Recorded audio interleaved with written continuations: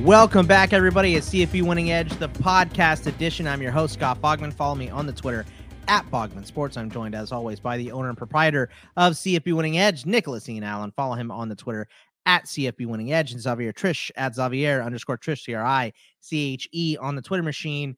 And I think you guys would agree with me that football is stupid and nothing matters. I don't like it anymore. Steelers losing, Longhorns losing. It is the worst. But I'm depressed. But look, back to 6-4 on the article. So I'll take that as a glimmer of hope in this terrible football world that I'm living in this year. Get to take a look at a lot of the draft prospects. So I guess we're painting with a silver lining here. But Nick, good results again against the spread. You said over-unders this week were kind of mid, but 20-1. This number of 21 decided win totals right now, and Nick is 20-1 so far. So an unbelievable start on that, Nick. And it was a great weekend. So, we had Clemson survive, TCU beat K-State, Oregon snapped UCLA's undefeated streak, Oklahoma State beat Texas, Alabama bounced back from the Tennessee loss. Ohio State and Tennessee were dominant. LSU dominated the second half to beat Ole Miss. So there was a lot of fun this week, just not on my side of football. So how are you feeling, and what did you like the most from week 8? Well, I feel pretty good. Did some. I've been tracking the win totals, and we were off to a pretty good start. It was like 4-1, 5-1, 6-1 over the last couple of weeks. Some of those bottom teams, the over 2.5s, hit pretty early. Kansas, of course, Duke, but right around week 8 and 9, we were leading up to this midpoint in the season, we were very close on quite a few, and a lot of them, we got the result that we were looking for this past week. I tweeted it out a little bit late Saturday night as I was kind of going through doing some housekeeping, and it just kept, the first time I tweeted it out, it was 18-1 or something. And I just kept having to update after a couple of other, finals came in on our, in our favor. So feel pretty good about that. I mean, we put a lot of time and energy into our preseason projections. I mean, building all the, player information, keeping track of transfers and injuries, coaching changes, all that good stuff. So it's definitely nice to have an opportunity to celebrate some success. Obviously, we are a long, way from the end. Still over 100 have to be decided. So we could end up on the wrong side of 500 if we hit a little bit of a bad break in the second half. But today, and since seeing that 20-1 mark sort of become official, that felt pretty good. Also, you mentioned the results against the spread. I've said a time or two here and there in some conversations with folks. I actually wrote a little bit about this, week 4 or so, when our numbers were really, really struggling. I had already kind of gotten a little bit bored with the against the spread projections. I don't know, just the results last year and then the bad start this year put a little bit of a bad taste in my mouth. So I started to say, like, okay, I'm gonna probably pull back a little. I mean, and maybe not emphasize these. Spend a little more time and energy on the things that we do well, like the preseason stuff and all the personnel stuff. But we've been, 4 straight weeks of 53.5% or more in our traditional team strength model against the spread. So that, that feels good.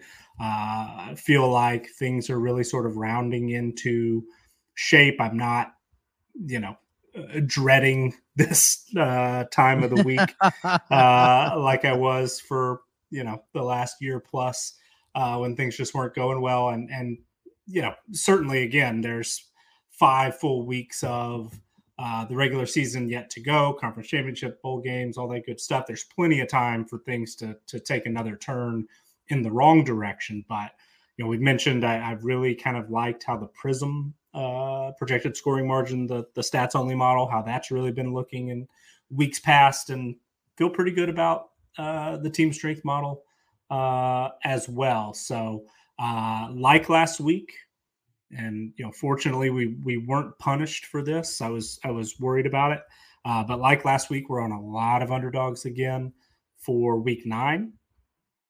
We certainly might have that luck even out a little bit because it feels a little too leaning too heavily in one way. But overall, I'm feeling pretty good about the last month or so, and I'm not super fearful of just a horrible like we had in week 1 basically. Hopefully we won't relive one of those, but it certainly could happen. We'll see. But feeling a bit better, and that win total projections is definitely probably the biggest piece of that. Yeah, I mean, it's always a good feeling to do well, right? It's kind of like I say when people are like, well, it's the preseason. Well, it's whatever. I'm like, well, rather look good than bad, right? I mean, just boil it down to that. Rather look good than bad. That's the whole thing here. My Longhorns didn't look good this week, Xavier, but what else did you take away from week 8 and not Oklahoma State winning? What else did you take away? Fraud week was great. This was fraud team weekend, getting exposed on a consistent basis. But just so happens, I feel like Fraud Watch is like what did they used to have on like must see TV on NBC or something? Like that's what Fraud Watch is to me. Is just looking to see these teams Xavier calls out, watching them drop off one by one is dropped, and 2 out of the 3 of them dropped like flies this weekend. Ole Miss getting absolutely drubbed in Baton Rouge. I told everybody, look, Jackson Dart can't throw the football more than he can see it. So I think we're good in that situation. I didn't expect LSU to necessarily blow the doors off of them, but I did expect them to come out and compete and make it closer than a lot of people expected. I think right now, and I've said this in several places, so people can quote me on this, I think Jaden Daniels is having his first year at LSU very much reminds me of what Joe Burrow did his first year at LSU. That's all I'll say. I think record-wise, they may end up being the exact same. They both went. Joe Burrow went 9-3 in that first year at LSU. But the way that Jaden Daniels is starting to figure out the offense and the way he's able to play with his legs in particular, and he's becoming more and more confident with a group of receivers that's been has been very underrated at this point. It very much reminds me of kind of what Joe Burrow walked into. He had a group of receivers that was very much underrated, and people weren't giving them the time of day. And then all of a sudden they had a really, they had a 9-3 year that kind of was quiet. And then the very next year, obviously they exploded. I just see that offense is starting to click, and it's going to make it a very fun matchup when they see LSU when they see Alabama, next week. So I'm extremely excited to see what they do now, especially after watching them this week against an Ole Miss defense that had been pretty good, all things considered. But LSU just ran around them, and they just looked faster. They just looked so much faster than Ole Miss. The other one that was on Fraud Watch was UCLA. Oregon from the jump just showed me that they were the better ball club. I really, really like the idea. I really like what Bo Nix did. I can't believe I'm saying this, but Bo Nix looked great. He looked well. He looked composed. He looked like he understood exactly where he wanted to go. Oregon ran the football extremely well. They gave UCLA a taste of their own medicine. And to be honest with you, this is something that I talked about before, we got into the game last week, but you could tell UCLA's confidence was shot. And once they got down, the inability to run the football down 31-13 at halftime showed in that second half. They just couldn't continue to drop back time after time again and actually produce without having to give the ball to Zach Charbonnet. And the one that got away, TCU gets away by the skin of their teeth. Not only did Kansas State lose one quarterback, they lost 2. And they still, in my opinion, were very much in this game until the second half. where Quentin Johnson just decided to take over. Max Duggan and his legs obviously also, took a step forward. But TCU, your time has come. You got away with this one. You were about to get beat by a backup quarterback. That's no question in my mind. They were rolling offensively. I'm circling that Texas game for you guys to lose now because I don't think you'll lose to West Virginia or Texas Tech. But Texas, November 12th, pencil me in. TCU fraud watch will finally come to an end. Other than that, I feel like Syracuse literally and figuratively threw the game away against Clemson. I just felt like that was a game that, you go back and look at undisciplined football and you can highlight that game all you want to. The one takeaway I will have about that game that I think a lot of people right now are trying to come to a conclusion on is I don't think Cade has sewn up that job whatsoever. When you look at that game, I don't think Cade played extremely better than DJ in some respects. I think he was allowed to be more of a game manager, but without a roughing the passer penalty on a 3rd and 25, their offense does absolutely nothing, in my opinion. Nothing. The offensive line blocked better in the second half. Will Shipley had way more running lanes in the second half than he did in the first. That led to a lot of his success. But when you look at Cade's numbers and you see 2 for 4, 19 yards, I cannot tell you right now that this kid has sewn up a job whatsoever. I understand that people, were throwing off the eyes emoji. Is this Trevor Lawrence taking over for Kelly Bryant part 2? Like, I'm not going that far because I genuinely didn't see anything from Cade that made me go, this kid's ready to win primetime football games. And I understand, once again, he helped them win, but this feels more akin to when Chase Bryce helped Clemson win a game when Trevor Lawrence got knocked out with a concussion a couple of years ago versus Trevor Lawrence taking over for Kelly Bryant. So that's my biggest takeaway from that game. I think Syracuse is moving in the right direction, but boy, you talk about ways to lose a ball game. Your defense just completely unraveling from a disciplinary situation. I mean, that same drive, they pick up a horrendous face mask, which was completely after the play. Like, they just, I don't know what happened. And this is why, when you watch a game with 18, 19, and 20-year-olds, you try to figure out what's going on. But you're just like, what are you doing? You're throwing away an opportunity to beat a top 5 team in their home stadium where you've dominated for 3.5 quarters. And you're literally giving them the game on a silver platter. And Clemson, to their credit, didn't let it go by. It's funny that you mentioned the 18, 19, and 20-year-olds because, like, when I'm writing up some of my bets, I'll think, like, ooh, are they playing early? You know what I mean? Yeah, like who's going to be hungover for real? I mean, some of these teams have looked hungover playing those early games too. I mean, we all went to college. Everybody's done that. You party a little too hard. Next day, a little rough. And if you got to go out there and play, it can be difficult. But that's like you said, the frivolousness of the preparation for 18, 19, 20-year-olds is just different. That's why the big universities are usually favored by so many points because they act more like a business than some of these other ones do. So I just want to say an apology. I think Mississippi State and the schedule makers owe them an apology. I think for my entire lifetime, Mississippi State ends up being that team that Alabama plays every time they lose one midseason.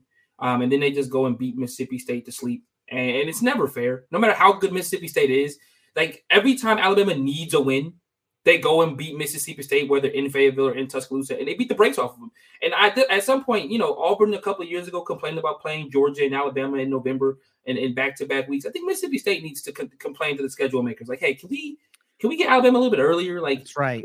Can we not get a crybaby to get your way? I remember the Ravens asking the NFL not to schedule the Steelers on national TV anymore. Be a crybaby to get your way. Yeah, it couldn't happen to a nicer guy. I like watching Mike Leach get beat to sleep anytime I possibly can, Xavier. So let's keep that up, schedule makers. You're doing the Lord's work. I appreciate it. But we had a firing. Charlotte fired Will Healy, and not a surprise. They're 1-7. They're going in to be a 16.5-point dog to Rice this week. That's a brutal blow. So tell us about that, Nick, and then we have some injuries as well to go over. Well, things really unraveled quickly at Charlotte. What was it, just 2 years ago? Will Healy was a hot name on a lot of the Power 5 coaching lists when he took Charlotte to bowl game, brought in a little got a little buzz for the program. It is certainly a young program, doesn't have a whole lot of a winning history, but has a lot of things in place to make you think it's got the potential to grow, become a fairly big Group of 5 football program. They're moving to the AAC, correct? So it was a bit of a surprise coming into this year. We were pretty high on Charlotte. We had the over on their preseason win total, so we'll be 20-2 very shortly. Because Charlotte is right there.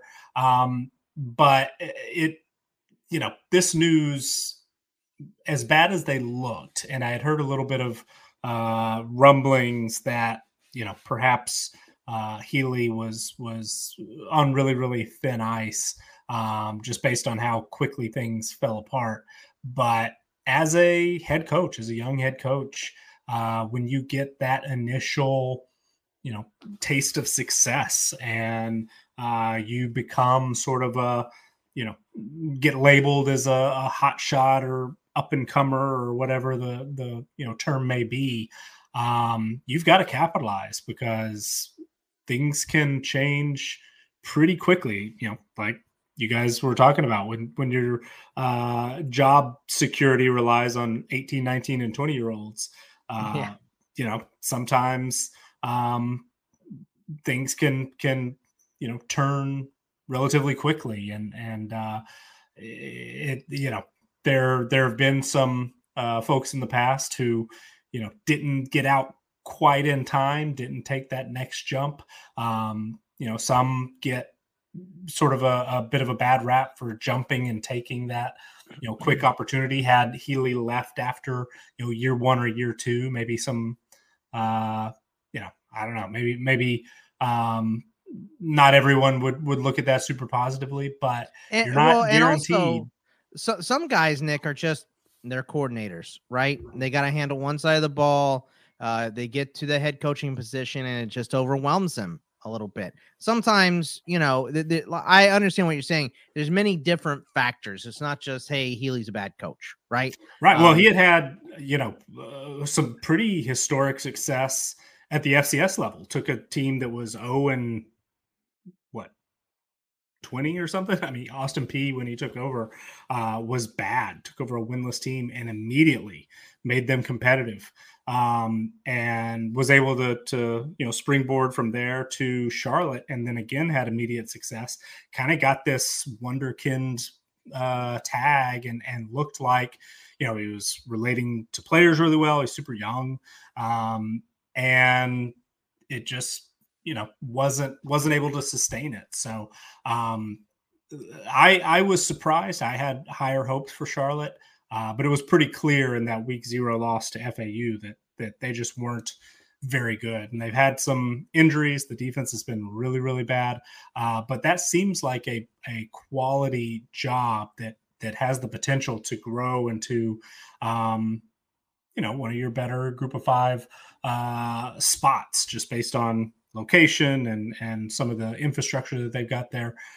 So it's going to be interesting to see what direction they go, if they're going to get sort of a bounce back candidate, somebody that got fired somewhere else. Clay Helton has had some immediate success at Georgia Southern. Will they try to go that route, or are they going to try to find another young up and comer that it just didn't quite work out long term with Healy, but they did have some early success. So I'm intrigued. I'm intrigued by basically all the openings that there are, but this one certainly kind of caught my eye, partly because it this time last year I would have thought Healy would have been more likely to be a Power 5 head coach in 2023 than get fired. So yeah, he'll be able to reset somewhere and probably have to be a coordinator or whatever, and then work his way back up. But yeah, when you take the step and it doesn't work, that's it's a difficult thing. What injuries happened this week that have you concerned moving forward, Nick? So quarterbacks are always, front and center, and we had some in the MAC. There were some surprise, 3 Slee didn't play, right? Slee didn't play. Taylor Powell from Eastern Michigan didn't play. Rocky Lombardi came back last week and then was out again this week. Because I bet against Northern Illinois the week before. That's exactly what it is. It has to be at this point. Come on. But those were some surprises. James Madison's had some injury issues that kind of helped derail their strong start the last couple of weeks, couple of losses. Todd Centillo didn't play. At K-State, Adrian Martinez played a drive and then was out for K-State. Talia Tagovailoa didn't play for Maryland. Tyler Van Dyke got hurt at Miami. So the quarterback position just as a whole was, just a lot of injuries and James Blackman at Arkansas State, kind of a surprise, didn't play.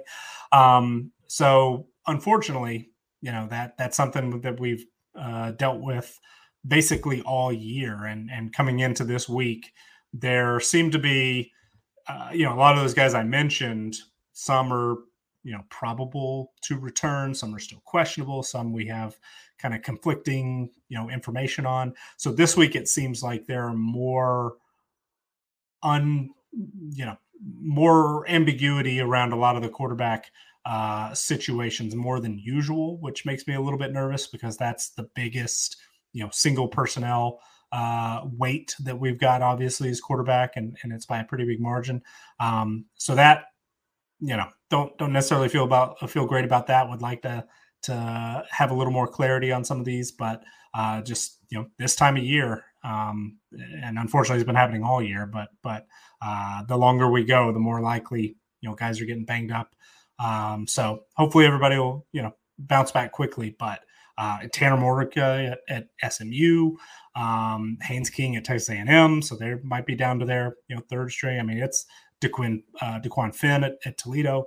I mean, there's a lot of teams dealing with quarterback injuries heading into the second half of the season, late part of as we near November.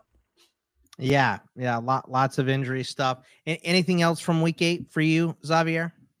Yeah, I mean, the resurrection of some teams we definitely declared dead after the first 2 or 3 weeks of the season. Oregon's right back in the title mix. I mean, this is a team that was off of the only game they've looked bad was against Georgia. I mean, they barely beat Washington State, but they pounded everybody else. Right. And they were considered dead. Now they sit at 8. They were pretty much written off almost 100%.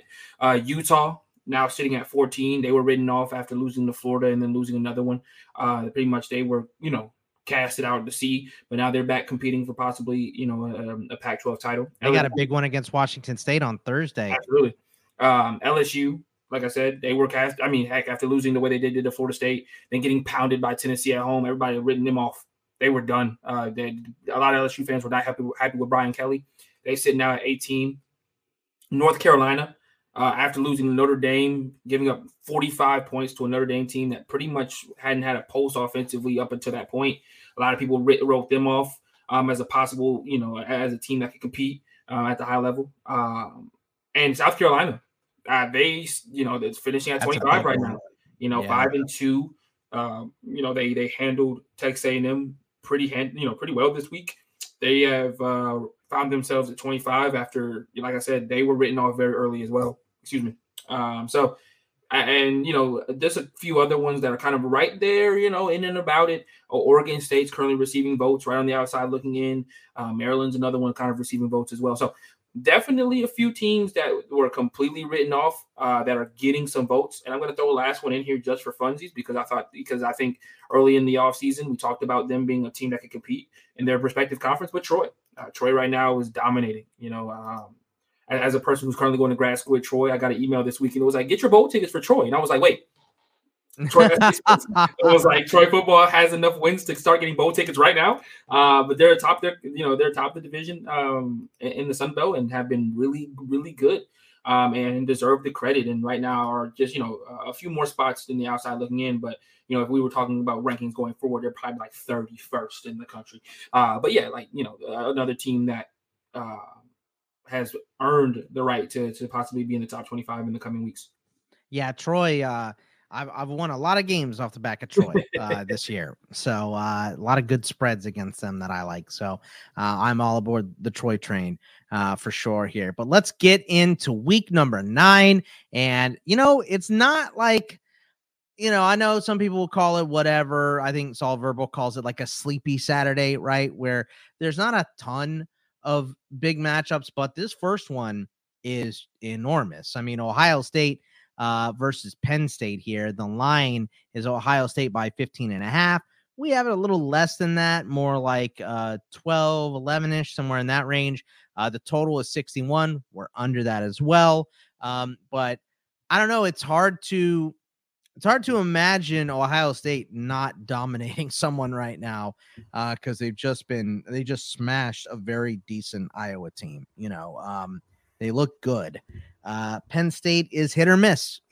Clifford sometimes looks great, sometimes looks terrible. Not really sure what we're getting from them. And when they've been up to the task against these big teams, Michigan killed them. So what do you think about this game, Ohio State at Penn State, Nick? Well, I agree with you that Ohio State looks pretty close to unbeatable right now. They haven't faced a really tough test in a while. They struggled a little bit early with Notre Dame in the opener. Since then, according to College Football Data's post-game win expectancy, they've had 100% post-game win expectancy in every game since. They beat a Wisconsin team that ended up firing their head coach. Rutgers and Michigan State, not necessarily the toughest teams in the Big Ten East right now. So Iowa, certainly you thought had a chance to maybe slow them down a little bit offensively, but just wasn't really going to test Ohio State's defense, which has been really, really good. I know a lot of the raw numbers, in part because Ohio State scores so much and so quickly. They're on the field a lot, and some of the raw numbers don't necessarily look dominant. But when we dig a little deeper, and a lot of the stats that we look at closely throughout garbage time, and of course opponent adjustments are important and things like that. Ohio State ranks number 2 in our defensive team performance numbers, number 1 against the run, and that's pretty scary when they clearly have one of, if not the best offense in the country. According to our numbers, they are number 1 in offensive team performance. They're number 2 in passing offensive team performance. They're top 15 run game, and it's pretty remarkable on both sides of the football because I'm not sure that we've seen Ohio State at full strength, health-wise yet. A lot of this season, we've missed Jackson Smith and Jigba. He's back, after last week, got to see him. But certainly that receiving core is incredibly deep with Marvin Harrison Jr., Emeka Egbuka, Julian Fleming's off to a good start. I mean, they're just so many receivers. They've been without Travion Henderson and Mayan Williams both at times. They are incredibly thin behind those two, to the point where Demontre Traynham, who transferred from Arizona State and moved to linebacker, is actually now back practicing full-time at running back, just because there's very, very little depth, and Henderson and Williams have both been banged up, missed time at parts this year. But top 5 offensive line, both in terms of talent and their O-line performance. But on the defensive side of the ball, they have been pretty thin and similarly banged up in the secondary for the most part. I mean, they've had guys every week out of the lineup. I mean, Cameron Brown has been out, the starting corner. They've been without Court Williams at times at linebacker last week. They were out without Terada Mitchell, who was a starter in 2021, but a 2-deep guy coming into this year, and still they are at least at this point, they have looked pretty unbeatable, especially, since late in that Notre Dame game and since then. So it is difficult for me to visualize, how does Penn State have a chance here? I think the big piece is, this game is at home. It's a noon kick, so not quite maybe as crazy an atmosphere as if it were that prime time game, but still should be a home field advantage, a tough environment, probably the toughest that Ohio State has faced this year. They've only had one road game, right, at Michigan State, so could potentially throw some things in, make it a little more difficult for CJ Stroud to communicate at the line of scrimmage, things like that. But Ohio State is getting healthier. Penn State has had fewer injuries. Clifford was banged up a couple of weeks ago, but so Clifford's, been playing pretty well, at least statistically speaking. They've got talent. Parker Washington had an incredible TD grab. Last week, Mitchell Tinsley's had some moments. The tight ends have played pretty well, been productive. Nick Singleton, the 5-star, soon to be, I'm sure, superstar running back, has looked good. That whole, running back group is played pretty well. Katron Allen as well. Penn State is not necessarily going to be completely outmatched as far as skill position talent on the offensive side of the ball. Guys like Joey Porter Jr. and Kalen King are all Big Ten contending corners. Playing well, but Ohio State is just so deep and has been so dominant and efficient. And stats, they're number one, number two in the country, and just about every advanced offensive statistic that we look at. The weak spot is yards per pass, 10.5 yards per pass, number 3 in the country. That's the lowest offensive category of the 5 main ones that we list each week. So until Ohio State looks beatable again, I'm not necessarily going to expect someone to be able to beat them. But this matchup, just based on really, some of the ease, I guess. I don't really want to say, they haven't played anybody or easy schedule. That's not normally my style, but Ohio State's schedule to this point, they have not really been tested, and this will be the toughest road environment they played in. And it's, I think, by a decent margin, going to be the most talented team they have faced to date. So there's a chance that maybe, we just haven't quite seen Ohio State really be tested in terms of talent or face adversity on the road, things like that. Maybe that shows up a little bit this week, but they've just looked so good that I kind of have to, wait and see it to believe it. So our projections say that Penn State can keep it, within 2 touchdowns. I don't have a ton of confidence that they will be able to, but perhaps the crowd and pretty talented roster overall, at least that talent gap has been narrowed somewhat compared to the other teams Ohio State has faced to date. Maybe they played well enough to keep it within 2 touchdowns there at the end, but this does feel like a game that again, Ohio State's just going to be able to put up a big number, and the defense playing as well as it is, probably be able to give Penn State some problems as well. It seems like another potential blowout, but we will see. Xavier, what do you think of Penn State versus Ohio State here? And I'll just give you the last couple of years. Ohio State's won 3 in a row, 21-10, 21-20, 13-7, low scoring game. And I'm looking at the wrong dates. That was the wrong side. I'm sorry. Completely incorrect. 33-24 they won last year. They've actually won 5 in a row. 38-25, 28-17, 27-26, 39-38. So there have been some close ones in there, but it's usually been Ohio State winning, not by a giant margin in a lot of these, but this is traditionally a closer game, but they don't look like they match up very well this year.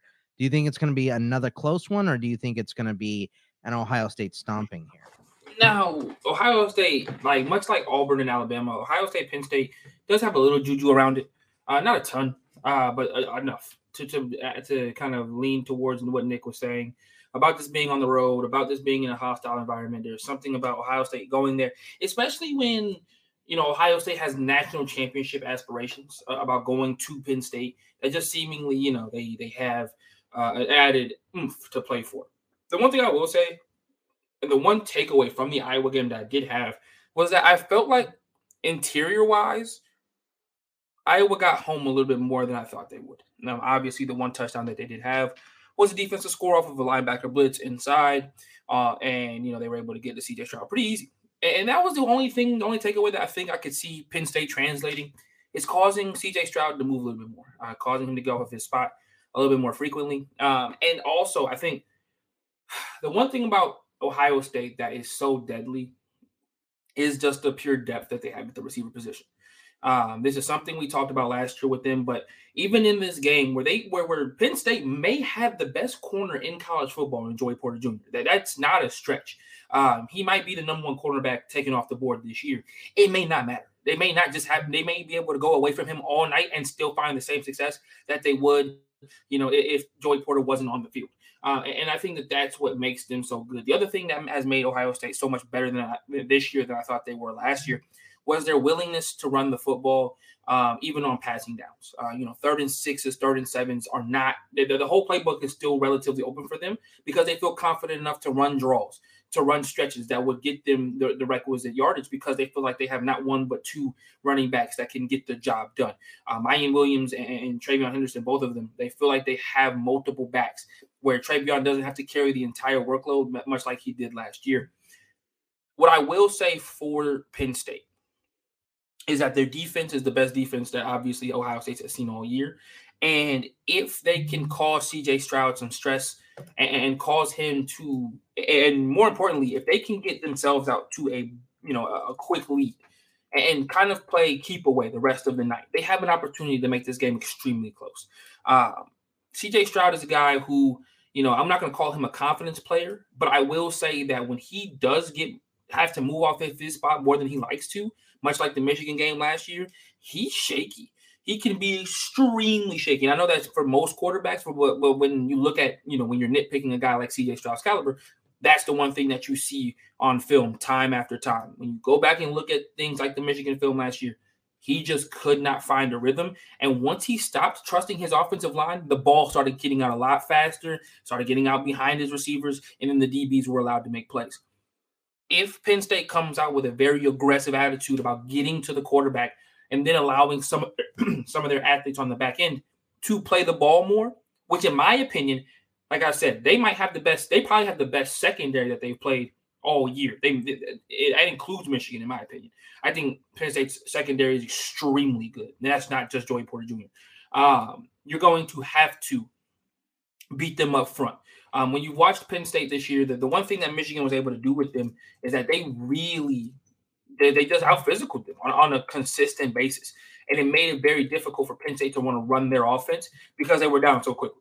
Michigan comes out, and the thing that I would also say hurt them in the Michigan game was Sean Clifford once again had one of those games where you're just scratching your head like, yo, my guy, put the ball in the air.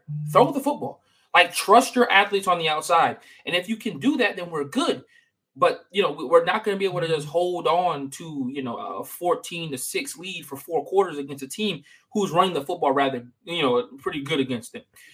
So I'm going to take Ohio State because they have a balance this year. If this was pure air raid, kind of offense, I would have this game extremely close because I think that, athlete for athlete, they can match them in some regards. But Ohio State's balance and ability to run the football, and I know Penn State has heard it all week. They gave up 300 yards rushing to Michigan.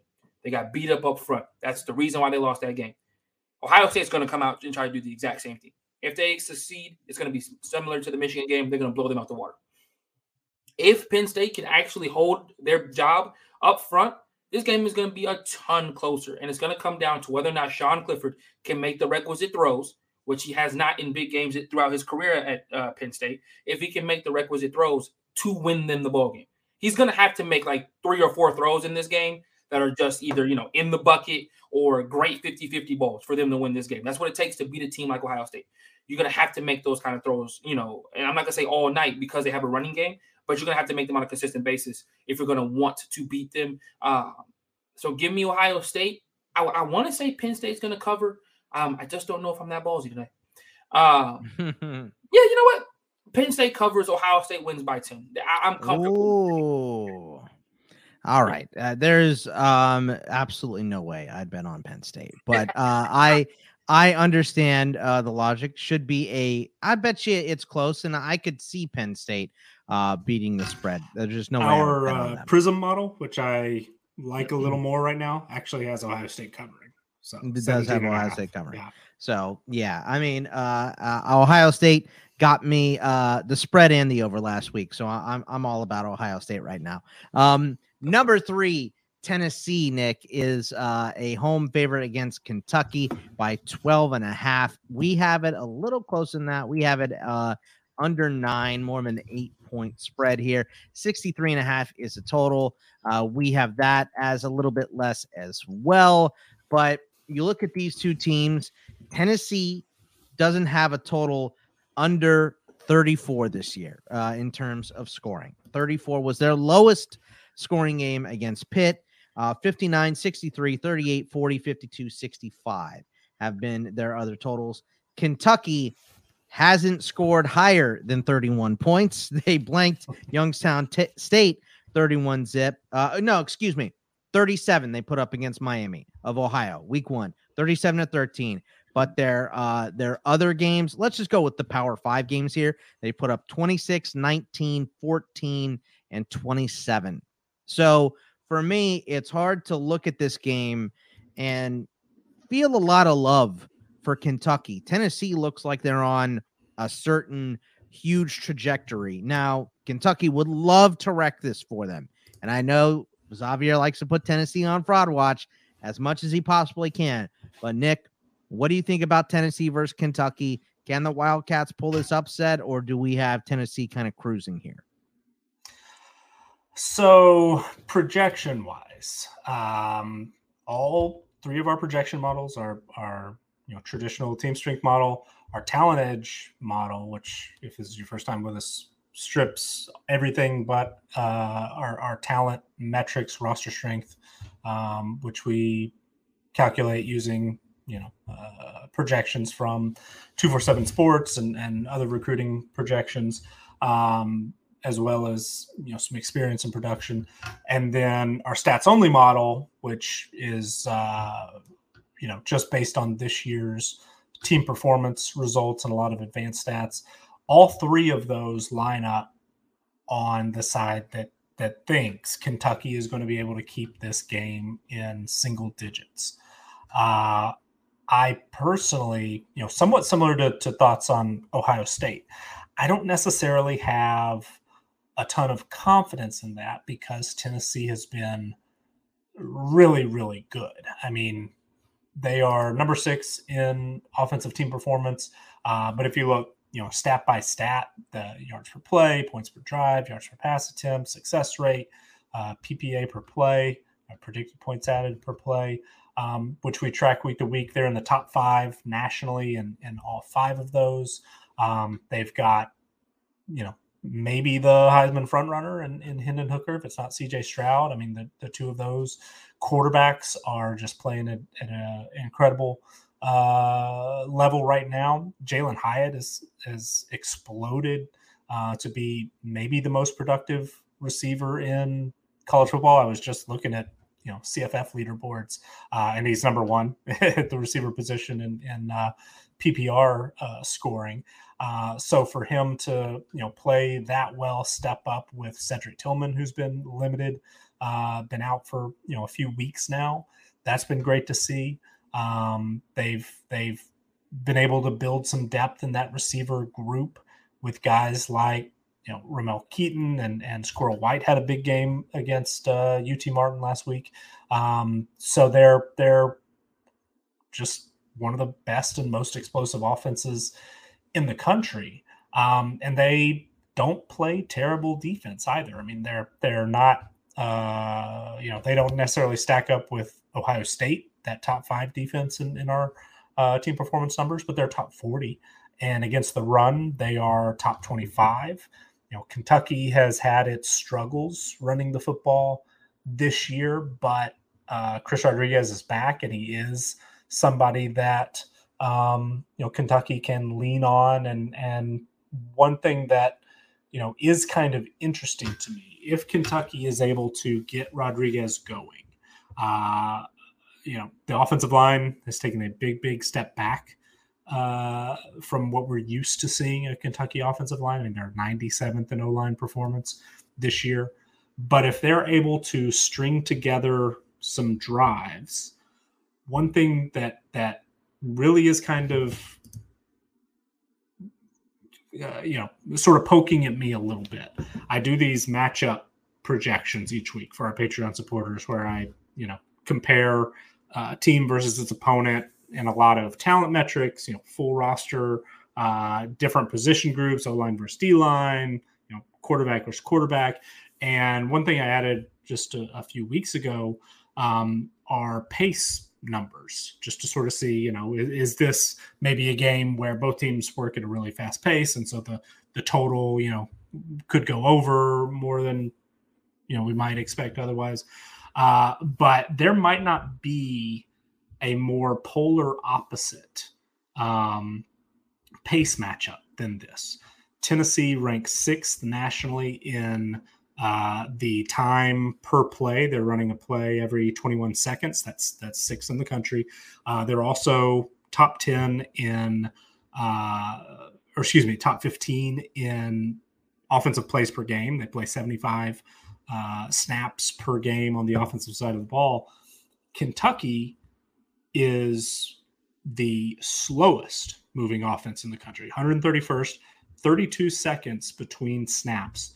They only have 63 snaps per game on offense. That's 111th in the country. And then if you look at defensive plays per game, which, a defense doesn't always have control over how many snaps it plays. If you play a, low amount, maybe you're getting a lot of 3-and-outs, turnovers, things like that. But if you're playing a high number, sometimes it can be a factor of whether or not your offense is really good. And I think for Tennessee, that's why they rank in the top 10 in the country. Their defense has 78 snaps per game. But on the flip side, if you are playing a low, total of defensive plays, one thing that might impact that is your, slow offensive pace. Kentucky only plays 60.7 defensive plays per game. That's 121st in the country. And part of that is they play keep away. They play at such a slow offensive pace. They also have a decent defense. I mean, they rank 15th in defensive team performance, even though they've had some injuries in the linebacker core, and Jaquez Jones is going to be out for a while. That's one of the top units in the country. They are able to sort of manipulate how their opponent, basically they're able to limit their possessions. They do similar things to what teams like Army have done for so long. They're not a triple option team. Of the total, just because I'm looking at it, Kentucky games 1-6, 1-6 playing to the over, 5-2 for Tennessee playing to the over. So very interesting there. Yeah, I mean it's a contrast in styles, and if Kentucky is able to dictate the pace, if they are able to string together some long drives of 7, 8, 9 plays, first down run with Chris Rodriguez, then I kind of like Kentucky to make this game interesting. If Tennessee is the one that dictates the pace. If they're, just playing as quick as they want to and having their usual success, then this is a game that could get away from Kentucky, because if they fall behind by a couple of scores, with Tavion Robinson has been hurt. Will Levis certainly, I think, has played well at times and can push the ball down the field. And Kentucky, I think, can match up some of their young receivers with, against that Tennessee pass defense, which ranks 83rd in defensive team performance. So is a weak spot, has given up, some big plays in the passing game at time. And defensively, they certainly do have some issues. I mean, they've been without a couple of starters in the secondary the last couple of weeks, Warren Burrell and Jalen McCullough. Sounds like McCullough might be able to come back from a legal issue. But yeah, I mean, if Kentucky can control the clock, control the pace of the game, hit a couple of big plays to guys like Dane Key, Berrien Brown, or if Robinson's able to come back, I'm not 100% sure what his situation is right now. But I think Kentucky, as they often do, can just be sort of a thorn in the side, a very tough out, a very tough team to beat. And they will be Tennessee's, toughest opponent.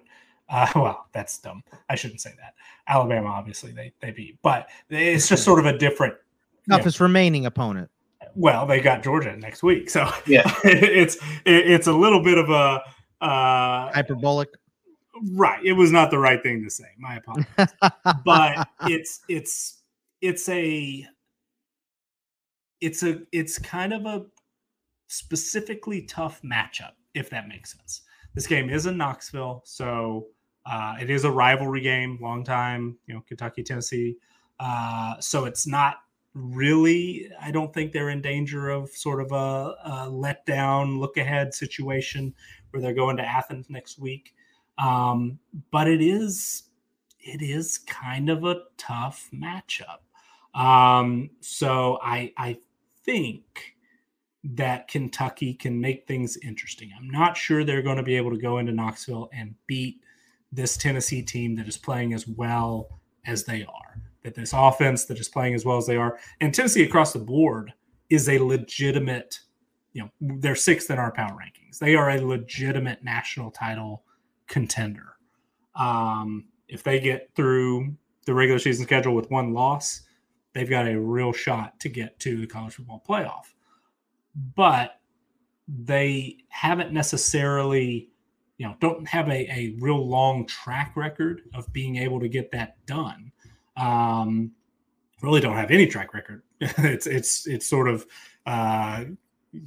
they've been kind of a mediocre program the last few years, showed some promise last year, and then this year explode.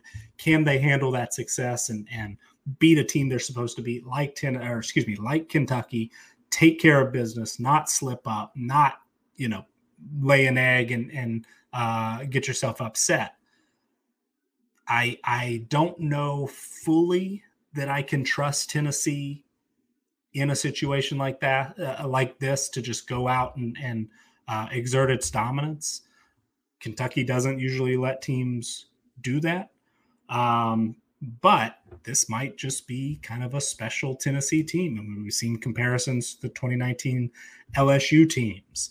That's not crazy. I'm not quite there yet, but sometimes a special team comes together, and Tennessee is playing at a really, really high level right now. So I don't necessarily have a great read. Our numbers kind of like Kentucky. I can obviously talking about all the pace stuff and tempo, and if Kentucky can dictate the flow of the game, I can see some scenarios where Tennessee has trouble here.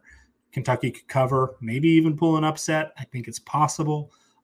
But Tennessee's just been so good that I do think that they're probably going to, get the win, stay undefeated, and set up a huge, huge game with Georgia next week. Xavier, tell us why Tennessee chokes this game. Because Kentucky can run the football and Tennessee hasn't shown a propensity to stop it. I knew it was coming. See, I disagree. Tennessee's top 25 in our rushing team performance numbers. Kentucky, though, Chris Rodriguez specifically has had good numbers, they have not been efficient on the ground. They're 106th in rushing team performance. That's not a great matchup for Kentucky. Okay. Statistically speaking, I mean, maybe it doesn't work out that way, and we'll see. Mm-hmm. But at least on paper, I disagree with you. And I'll give you why Tennessee looks like such a good running defense. It's not because they're actually a good running defense. It's because that their offense gets out so fast that you can't run the football anymore. It's really easy to look like a great run defense when you can't run the football anymore. Like, after, perfect example, when you look at Alabama's run offense, Alabama got what they wanted to do off when running the football, but they only ran in the red zone. Why? Because they had to move the ball so quickly because Tennessee's offense was scoring so fast. You look at most of Tennessee's games. Look at Tennessee when they beat Florida. They gave up 141 yards on the ground, but Anthony Richardson had to throw the football 44 times. Same thing against Pitt. They gave up over 140 yards on the ground. Quarterback had to throw 35 plus times in the game. You're just not able to stick with your running game, even if it's working against Tennessee, because of the fact that Tennessee's offense is being able to go as fast as what it is. Actually, against Pitt, they had to throw the ball 44 times between two quarterbacks, and they still rushed for over 141 yards, and that's including sacks. So when you look at Tennessee's rush defense, I think it's been overblown because they've been able. Their defense hasn't. I'm not gonna say they haven't had to do much, but they haven't. Their defense has relatively been able to be bend don't break all year. And in the event that they're not even bend don't break, their offense picks it up for them. Perfect example. If you look at the second half against Florida, the offense wasn't good. Florida literally threw that football game away in multiple ways. They throw an interception on their last drive. They lose it on their first drive. They go 63 yards and lose it on downs. They had multiple fumbles in that game, and they still lost by 5. And we see how inept Florida is offensively at this point in the season as it is. So I'm not buying the Kool-Aid that Tennessee's defense has arrived yet. I'll be extremely excited to see what they are able to do this week, because if Will Levis is to have a game where he, once again supplants himself as a top 3 quarterback in this class, it's going to have to be against a great team.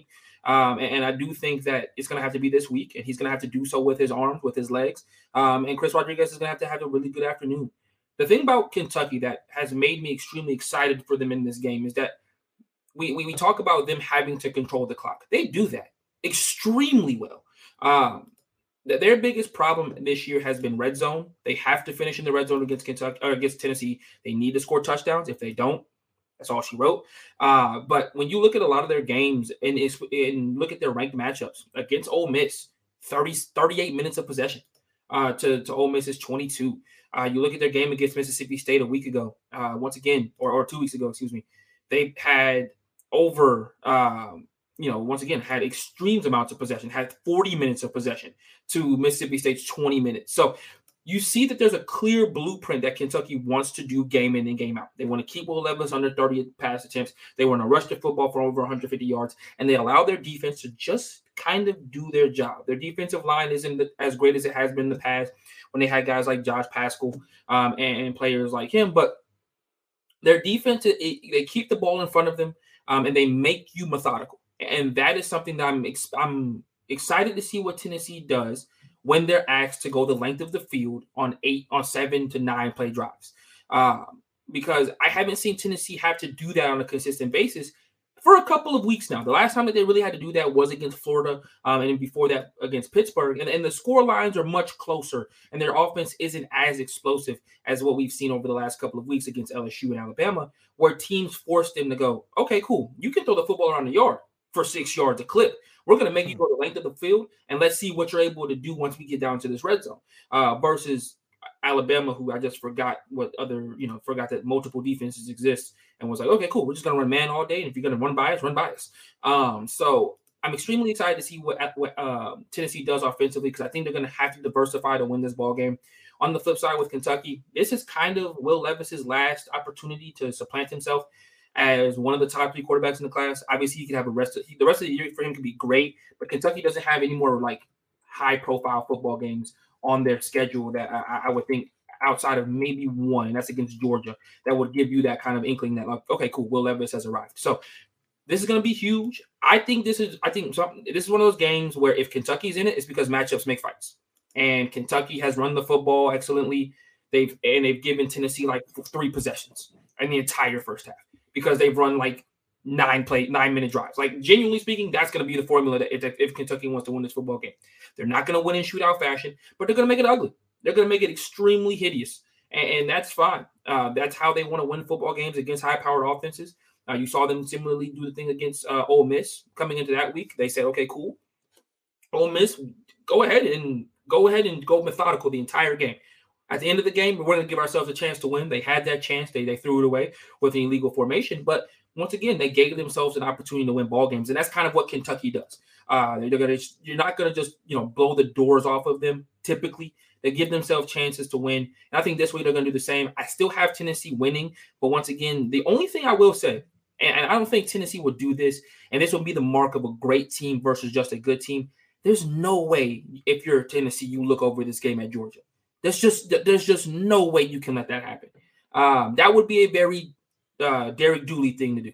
That would be a Pruitt-year thing to do.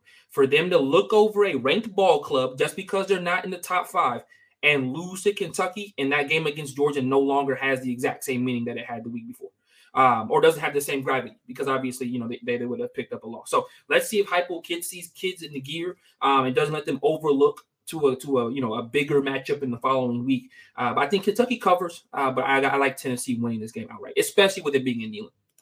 I mean, you couldn't have a better coach in position to navigate a win streak, right? Josh Heupel has obviously done this before. So let me ask you guys this. We'll start with you, Xavier. If Kentucky wins, what's the score?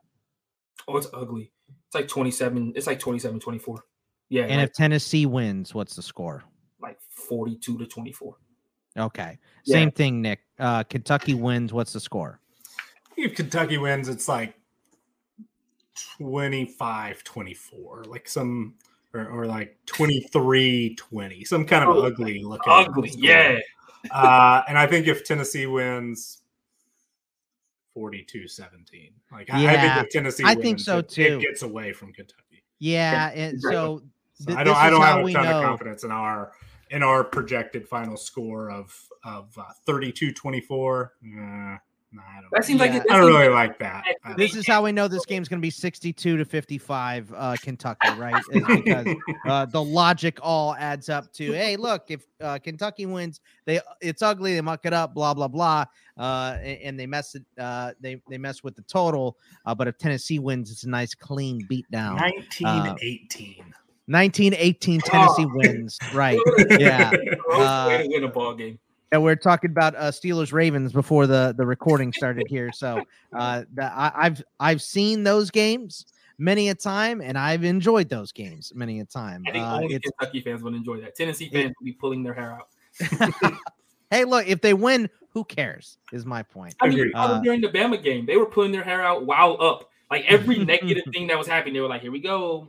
Here we go again. Tennessee being Tennessee. Not used to success. I mean, not used to being in this position. So that's kind of why, I've had thoughts about, we'll talk about this team later. Oklahoma State, I've had similar thoughts about, James Madison when they got out to the 4-0, 5-0 start or whatever it was. Mm-hmm. Like, I don't quite believe that they're just gonna make it all the way through. I think they're just going to slip up at some point. Yeah. Tennessee, I kind of have that same feeling a little bit. And I'm not talking about losing to Georgia. I mean, that's expected at this point. Could they beat Georgia? Sure. Yeah, we talked about, the LSU comparison. But I just, I don't know that I'm quite there yet with Tennessee to trust them to win every game that they're supposed to win. And this might be the best opportunity for them to slip up in one of those spots. For them to prove you right. Absolutely. And it's funny, I had a listener ask me yesterday about, why is it that some of these teams, he's like, and this is how I bet too, just because of historic trends and stuff like that, is the good teams seem to always figure out a way, and the bad teams always seem to figure out a way too. I said, look, a lot of it is just residual confidence. If you beat a team just historically as bad as Tennessee has beaten Kentucky, especially since 2000. You just walk in and expect to win, and if you don't, it's a genuine shock to you.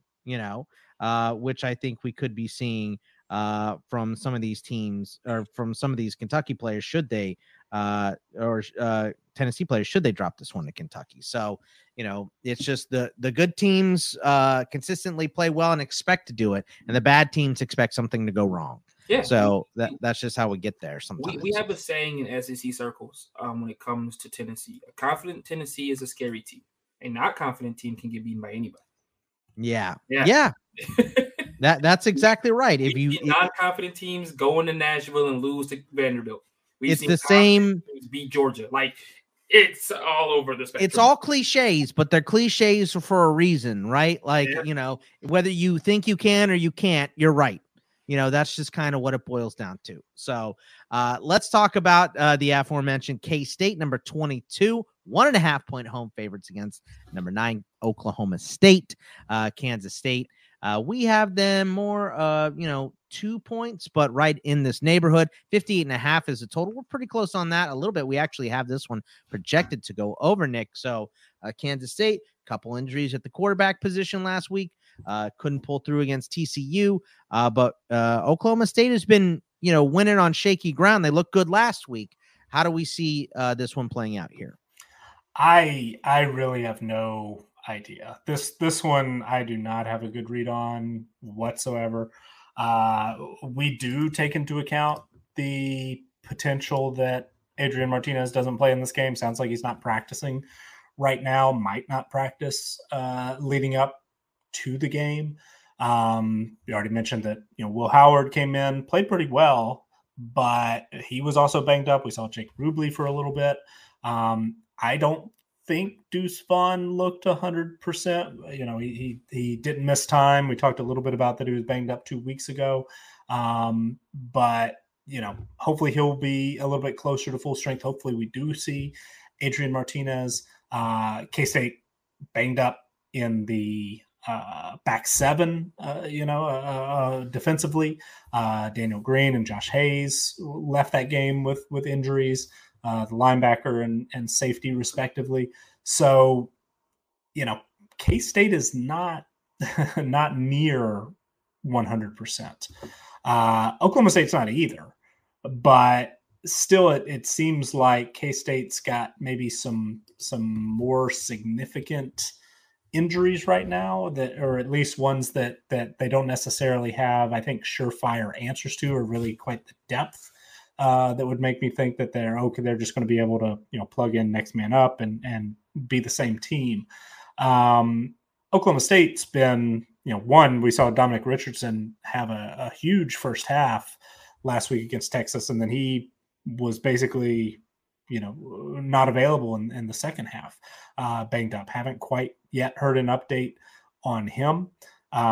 They were without both Jaden Bray and Braden Johnson, starting wide receivers last week. But Oklahoma State has got a pretty deep group of some exciting young receivers. Braylon Presley looked good last week. Stephon Johnson, they stepped in pretty well.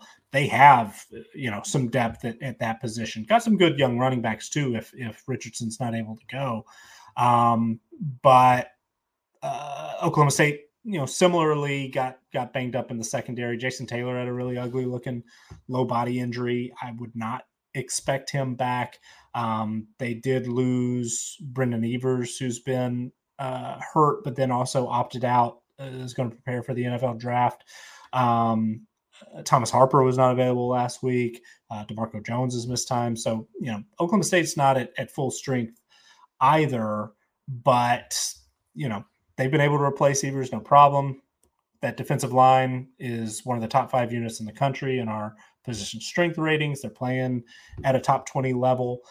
Defensively, Oklahoma State is good, not great. Top 50 on defensive team performance. Similar numbers on offense, though I think that last week's performance, made me think that they're really trending in the right direction. I liked some things that I saw out of the passing game. Spencer Sanders didn't have, great efficiency numbers, but was productive and has done a good job, it seemed, of working in those young receivers. And Oklahoma State's pretty dangerous, I think, offensively. K-State has better defensive numbers, top 25 in defensive team performance.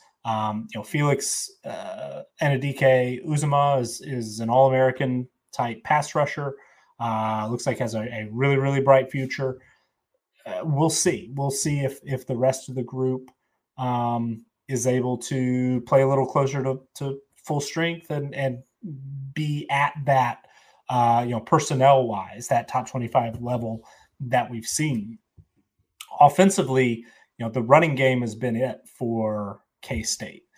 Deuce Vaughn, of course, but Adrian Martinez is certainly productive on the ground. We saw some of that with Will Howard as well, and I don't think there's a giant drop-off, but I think Martinez just has a little bit of a higher ceiling. It's just a little more dangerous.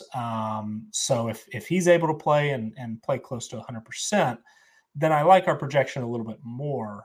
But yeah, K-State with a questionable plus, highly questionable maybe is the term I would go with right now, quarterback to be favored over Oklahoma State, a team that we saw, some might say was, disrespected as an underdog at home as the higher ranked team last week.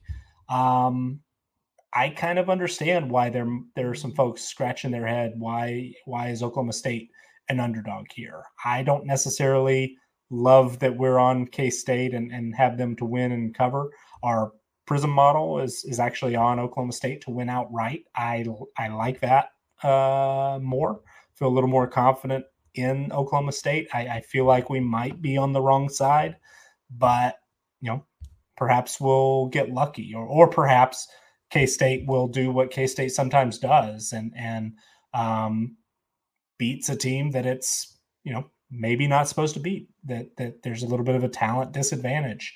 And K-State's 50th in overall roster strength, 85th on the defensive side of the ball for a top 25 defense. In team performance, that's a pretty big gap. They're playing above their talent profile. Oklahoma State's not got a ton of 5 stars. They're 44th in overall roster strength, but they do have the talent edge. And if this were on a neutral field, they would. But I don't know. Don't have a great read on it. We have K-State, like you said, covering in a little higher scoring affair. 31-29 is our projected final score. But I don't necessarily love that projection. Xavier, what are you thinking here? I mean, I don't know. I feel like it's going to be tough for K-State to win with that quarterback down. So Will Howard's not bad. He's a decent backup. But what do you think? He looked extremely confident in the passing game. I'll give him credit there, where he wasn't the same runner as Adrian Martinez. He looked comfortable in the passing game. He took what the defense gave him, and that's all you can ask for a guy who's coming into a game as big as the game that was for them last week. I just felt like, if he stayed in, I genuinely think they would have won the game. I think him going out, their offense sputtered just enough for TCU to get some confidence and take that game over.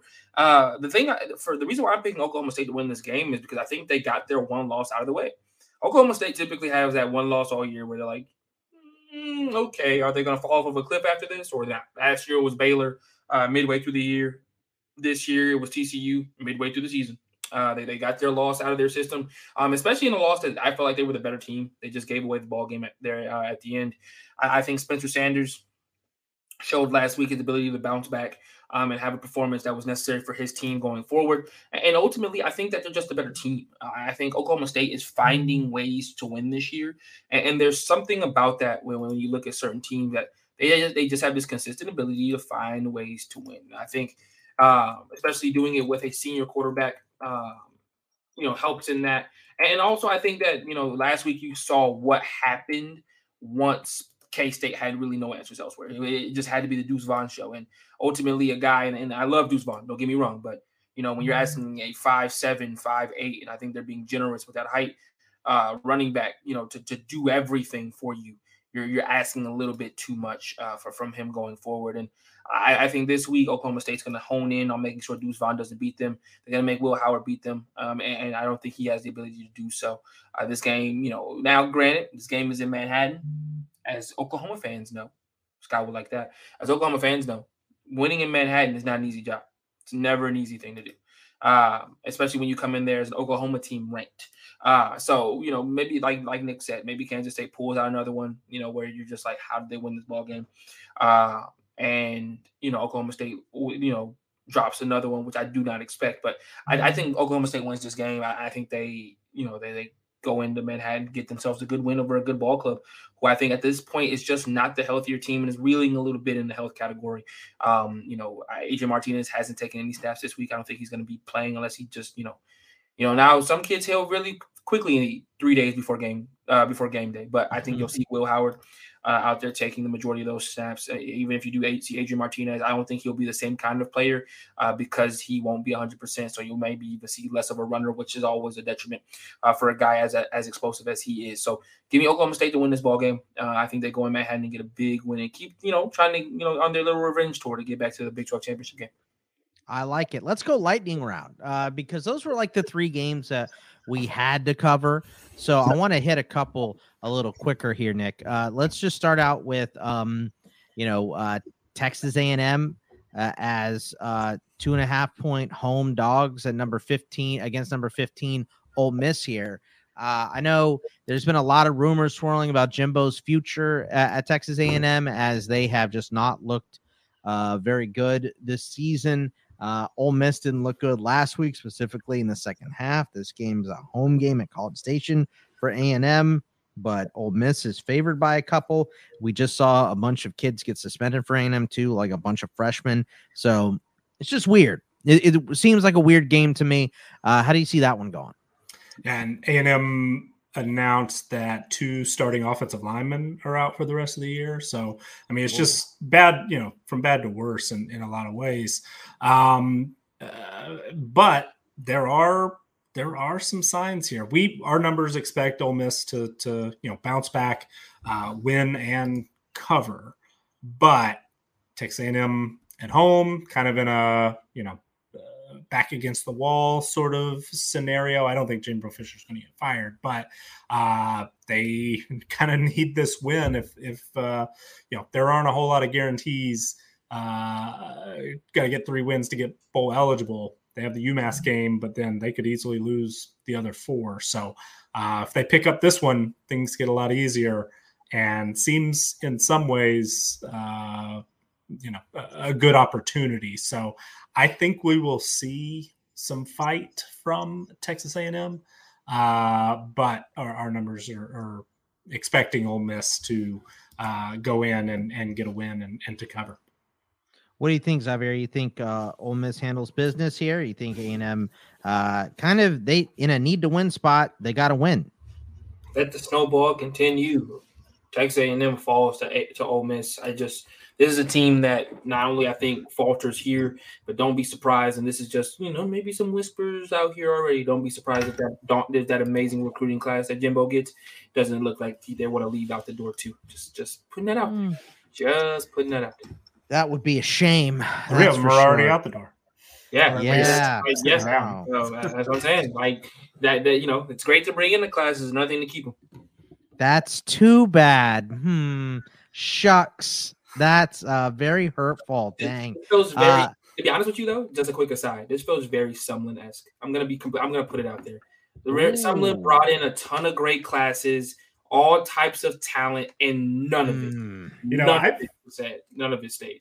I don't mean to interrupt, but I've seen some things kind of compare a little bit to, and these are 2 of your favorite punching bags. Someone you made the reference. I've seen some Taggart-esque comparisons where the recruiting numbers look great on paper, but are some of these guys maybe a little overrated? Are Texas A&M taking some guys that other schools didn't really want?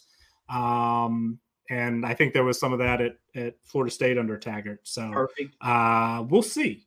It certainly could play out that way, but there's certainly some concerning signs all around. Scott put Zangief in the group chat. But no, perfect example. I think just lastly before I leave, Harold Perkins passes on A&M, goes to LSU, and has been wrecking shop over the last couple of weeks. I mean, literally to the point where Lane Kiffin in his press conference said they had Harold Perkins and we did not. Just a piece. Yeah. Number 16, Syracuse, 2.5-point home favorite against Notre Dame. Nick, how do you see that one going?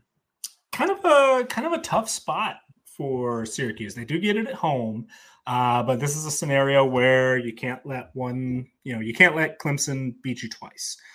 We do have Syracuse favored and expected to cover. I've liked a lot of what I've seen out of Syracuse. They're playing like a top 10 team in our overall team performance numbers. Top 30 on offense, 21st on defense, including number 6 pass defense. Notre Dame has been really hot and cold. They looked great against North Carolina. They've looked, bad at times. I mean, the losses to Stanford and Marshall are real head scratchers. Last week, they weren't even super impressive against UNLV. So I think this is a winnable game for both teams. It's just whether or not Syracuse, the question we've been asking a lot this year, is Syracuse good? Right. I think more so than last week against Clemson, we'll know the answer after Notre Dame. A good team will win this game. A bad team will let Clemson beat it twice. Ooh, I love that response. Xavier, what do you think of this game? Syracuse has got to win this game. To be perfectly honest with you, I think Syracuse has some making up to do to their own fan bases because, like I said, they threw that ball game away. Syracuse had that in the palm of their hands and had an opportunity to really put a stamp on, that's a game-changing. That's a program-changing win to go into Death Valley and come up with a victory and stay go to 7-0 and have a firm grasp on the ACC at that point. So they've got some making up to do this week, and I think they will do that. The one thing I thought they didn't do enough last week, especially once they had the lead, was get the ball to Sean Tucker. I feel like his touches became very sparingly towards the down the stretch, and they got a little bit too overzealous with their decision making down the stretch. I think they put the ball in Garrett Schrader's hand a little bit too much, even with the lead, trying to put their foot on their necks. And I was just like, or you can give the ball to Sean Tucker, who's only got like 3 carries. So and for a guy like Sean Tucker to finish the game with 5 carries, that's ridiculous. Like, he's too talented to have only gotten 5 carries. And he had, and with those 5 carries, he had 54 yards. So, had an average of 10 yards per carry. So I think Syracuse got a little bit too big for their bridges last week and tried to do too much down the stretch there, where I felt like even if Sean Tucker wasn't moving the football, it was moving the clock. And you put the ball in Garrett Schrader's hands. He didn't do what he was supposed to do with the ball sometimes. And this week they got to do better. And Nick's absolutely right. They can't let Clemson beat them twice because they still have aspirations to win the ACC / make it to at least a New Year's Six bowl at this point. You got to think. So, they've got some real program changing pieces still left to have on their year. How about let's go to number 8, Oregon, 17.5-point favorites on the road against Cal, totals 58.5 here. What do you think of that game, Nick? I tweeted about Cal on Saturday. I don't know if anybody saw it because it was at like 2 a.m. I'm got my eye on Cal. I'm intrigued by some of their young guys. You like Ott, obviously. I think he had the one huge game.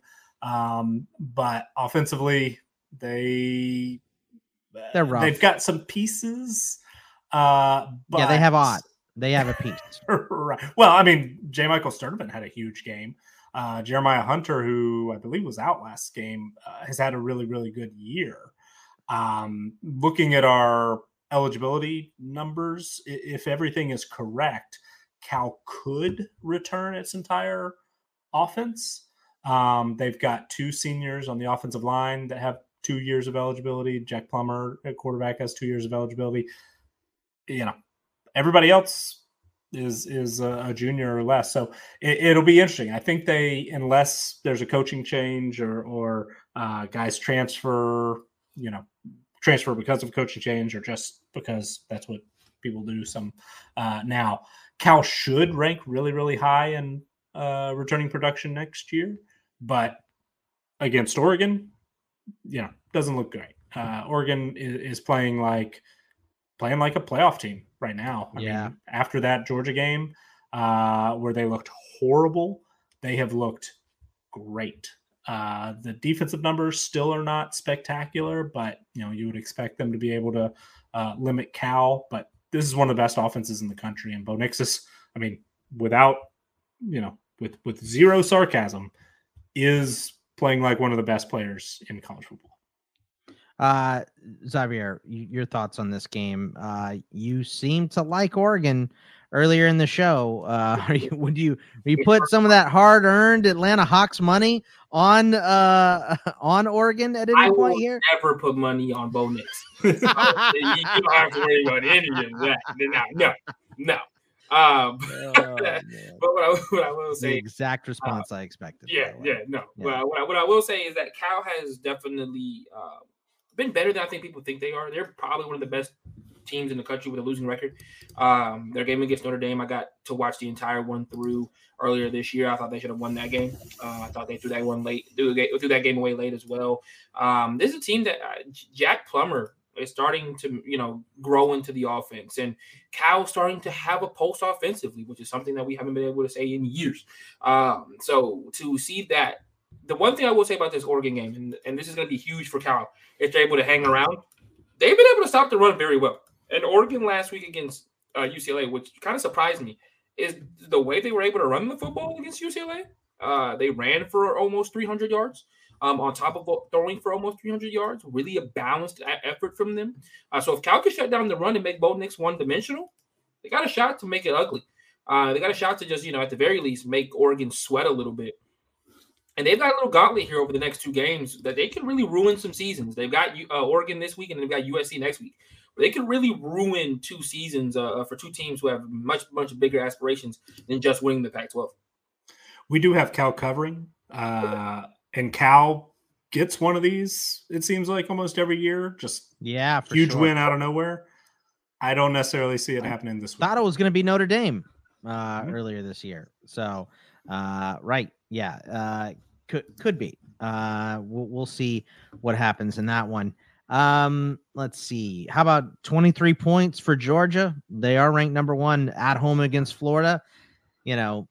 I guess I look at that line and I go, wow, how can they be favored by 23? And then I go, Florida is not very good this year. So I don't know. I get it. Kind of seems like Florida's offense is Jekyll and Hyde, as is Anthony Richardson. So what do you think, Nick? For me, too many points in a rivalry game where Florida is still has a talented roster. Our official projections 15.5, but our Prism model, stats only model, has Georgia covering. So kind of like that too. It could, this game could be one where Georgia kind of, my experience growing up, watching Georgia, going to Georgia, and I was used to Florida dominating this rivalry for most of my early years. But 2, there was a period where Georgia was just a really, really difficult team to trust in a game that it's supposed to win, somewhat easily. They're not that team anymore. So I kind of have to get used to that a little bit. But I just feel, something I guess is ingrained in me. It's like Georgia, 22.5 against Florida. The Florida Gators? I don't know. That seems like too many points. Doesn't look right. That's for sure. Yeah. Xavier, is the spread too big, or do you think Georgia dominates here? The reason why the spread is too big is just simply because Florida's offense is a running offense first. They'll at the very least make sure they save face. The last time Florida getting beat by almost 30 to Georgia, you talk about bliss. There's not very many times in this rivalry that I've been able to walk away and just be like, yeah, Georgia beat the brakes off of Florida.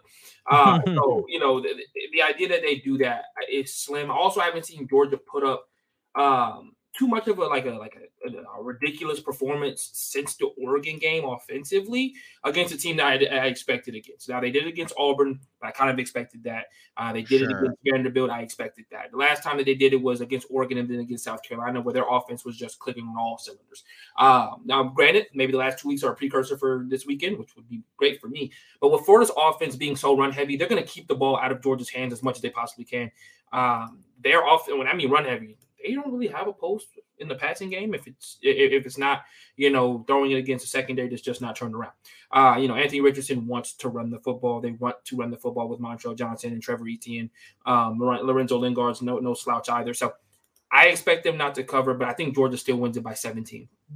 I will say Florida defense has been bad. Oh, no, they're bad. Bad. They're bad. Yeah.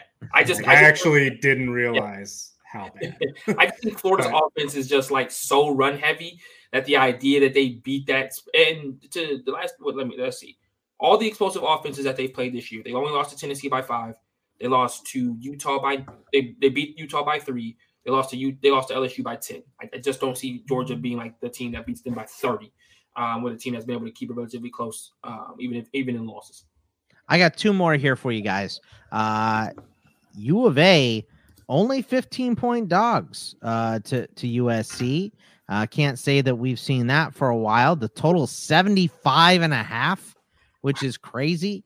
But U of A has an offense, but they still have no defense at all. What do you think of USC at Arizona, Nick? We have USC officially favored by 15.47. If Jordan Addison is out, we would have Arizona to cover the 15. I think it's already up to 15.5 last I saw, or depending on where you see it. I don't know. Seems. Yeah, I don't know. don't have a huge read. Our projection, our total is well under the 75, but could certainly see USC. There's too many outs. Yeah, there's too many outs in this game, right, Nick? I mean, because you can squint and see this game going, 55-35, and both things cover, right? Or you could see this game 67-3. USC wins here or something crazy like that, just because of how bad U of A has historically been. But like I said, they've got an offense this season.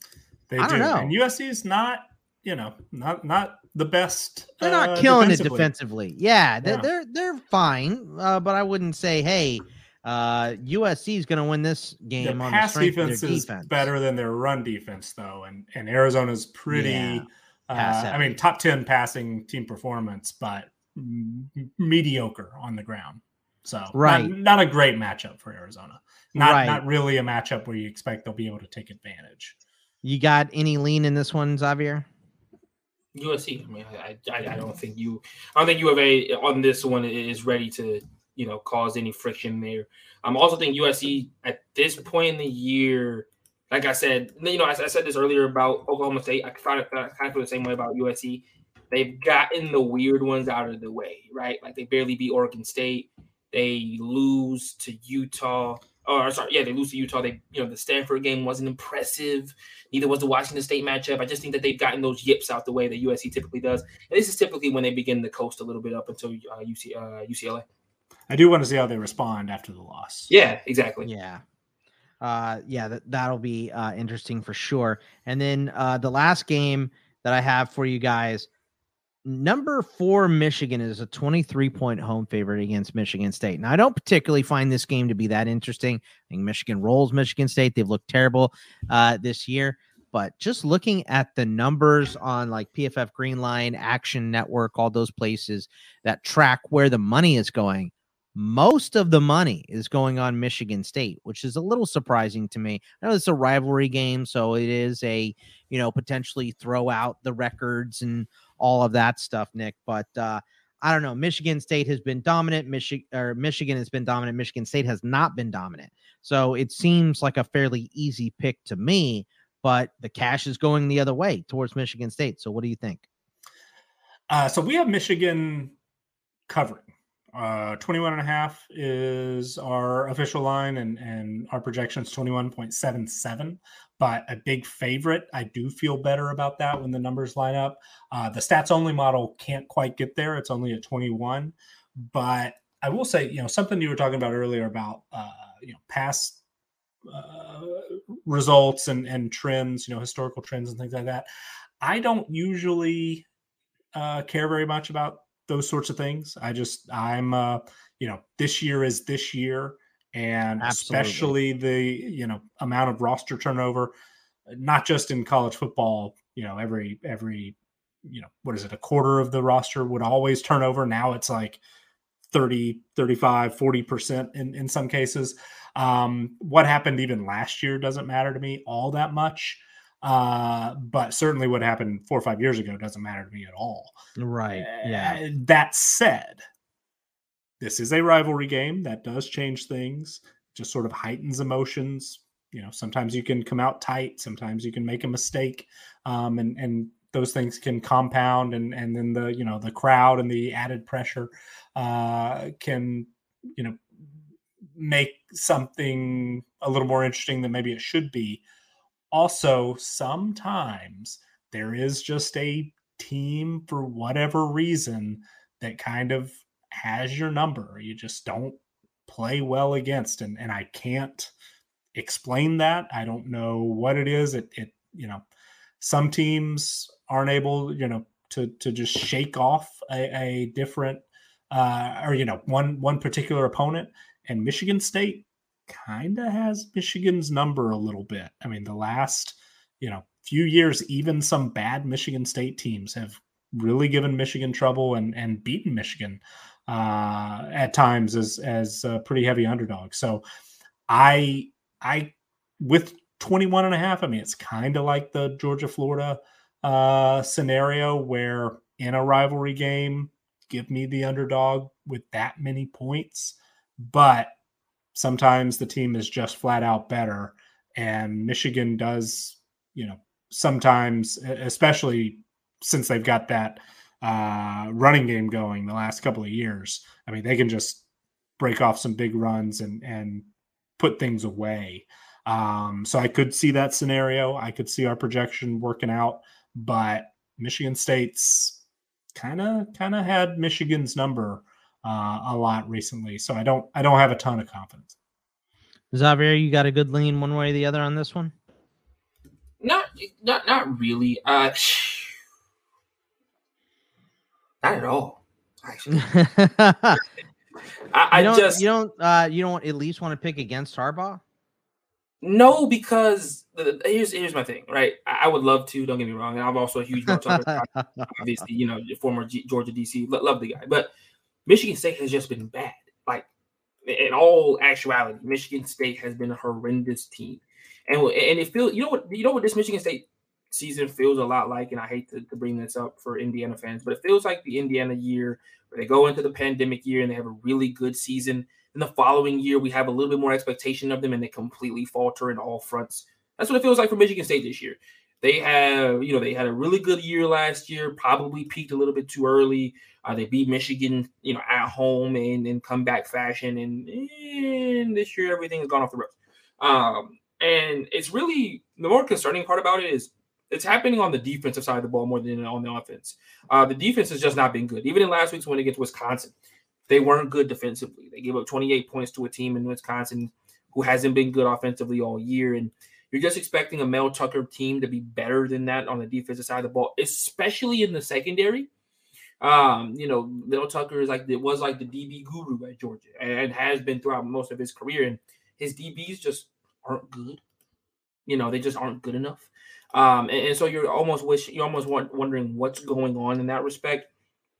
The one good thing is Michigan can't really take advantage of it because, JJ isn't necessarily a great passer. So if Michigan State's going to win this game, it's going to be because, McNamara is not good enough at the quarterback position to take advantage of their biggest weakness.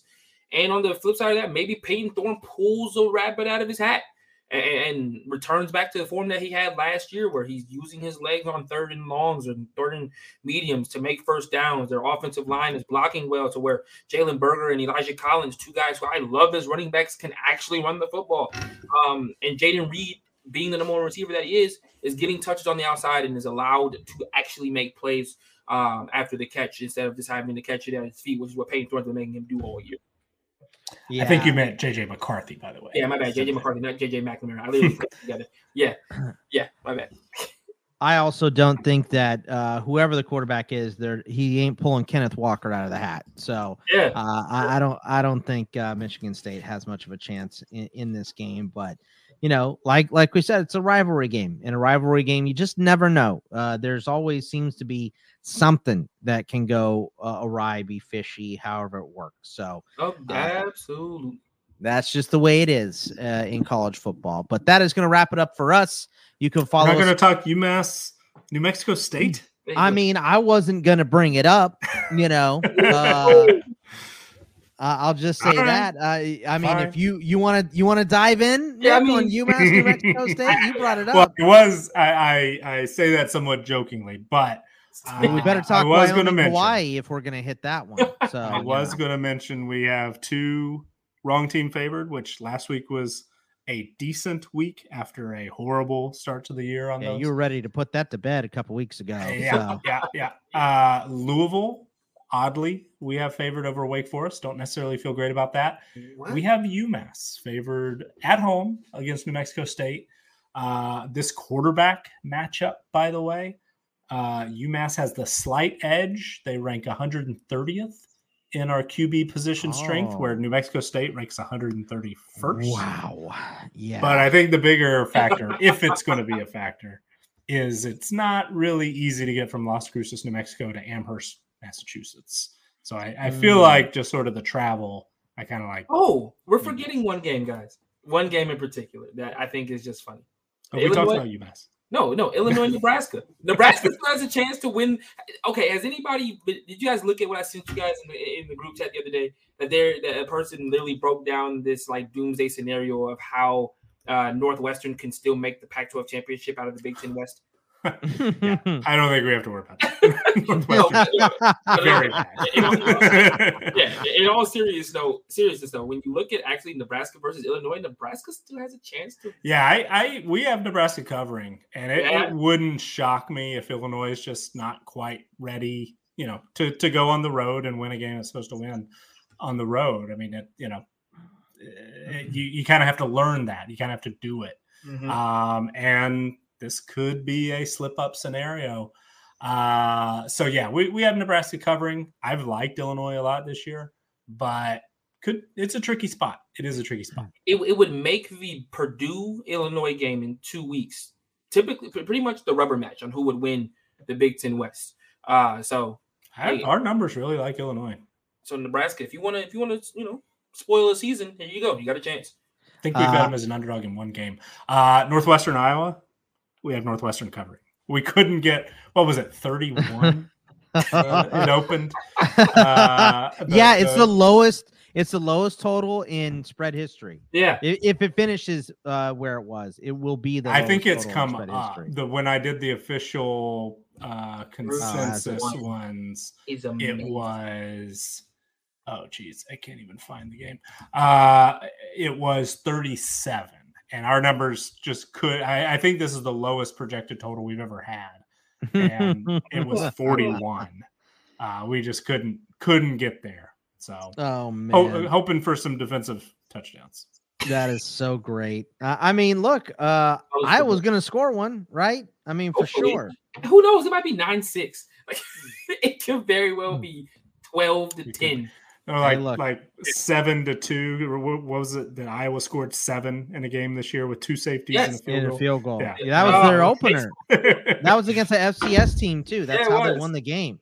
Was that South Dakota State or whoever they played that game? Yeah, that was crazy. And then they lost to Illinois later in this year, 2 weeks ago, 9-6. So I did I tell you what, my favorite moment of this podcast was when Nick stiff-armed Xavier's comment about how Nebraska could win the Big Ten West. Like, you're crazy. Northwestern. They're Northwestern, excuse me. That either one, to be honest with you. He dismissed it like an uncle that sends you a top 10 reasons why the moon landing was fake. You were just like, yeah, okay, I'm not going to entertain that. We're going on to something different here. So that was outstanding. So, but that will actually wrap it up for us, even though we did get our UMass and New Mexico State talk in here. Thank the Lord. I mean, what would people have done without that? But remember, you can follow us all on Twitter at Bogman Sports for myself, at CFB Winning Edge for Nick, at Xavier_Triche, TRICHE for Xavier. And we will see you guys next week. Good luck and see you then. Take it easy, everybody.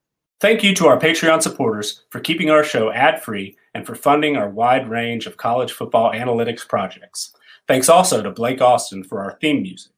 To learn more about CFB Winning Edge, visit patreon.com/CFB Winning Edge or follow us on Twitter at CFB Winning Edge.